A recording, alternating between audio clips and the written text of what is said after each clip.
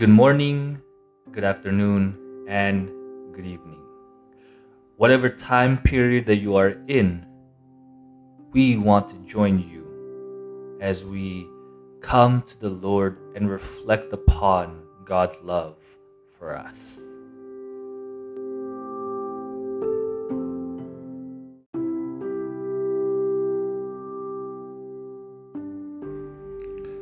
Focus on the finish.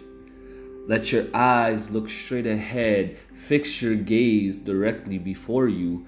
Give careful thought to the paths for your feet and be steadfast in all your ways.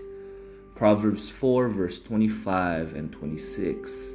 On those days when we feel depleted, exhausted, like we are about to give up on the race of life, it may be because we have lost sight of the finish line.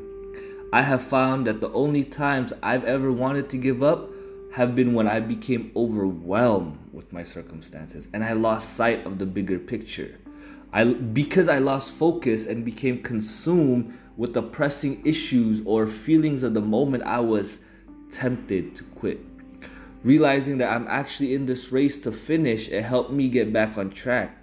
One thing that we all had in common was that we each had serious obstacles to overcome and disappointments to process. Some of us had lost loved ones, some have come back from financial ruin, others had their broken dreams. Some fought cancer and other health issues, coped with betrayal, parented rebellious children.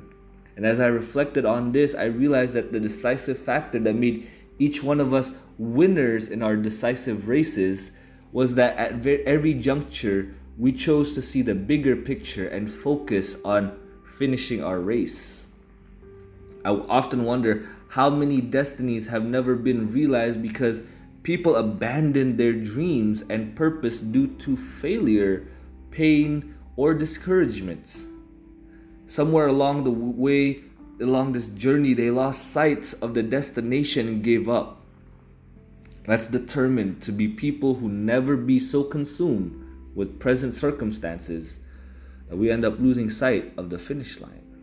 We must keep our eyes fixed and focused upon Jesus.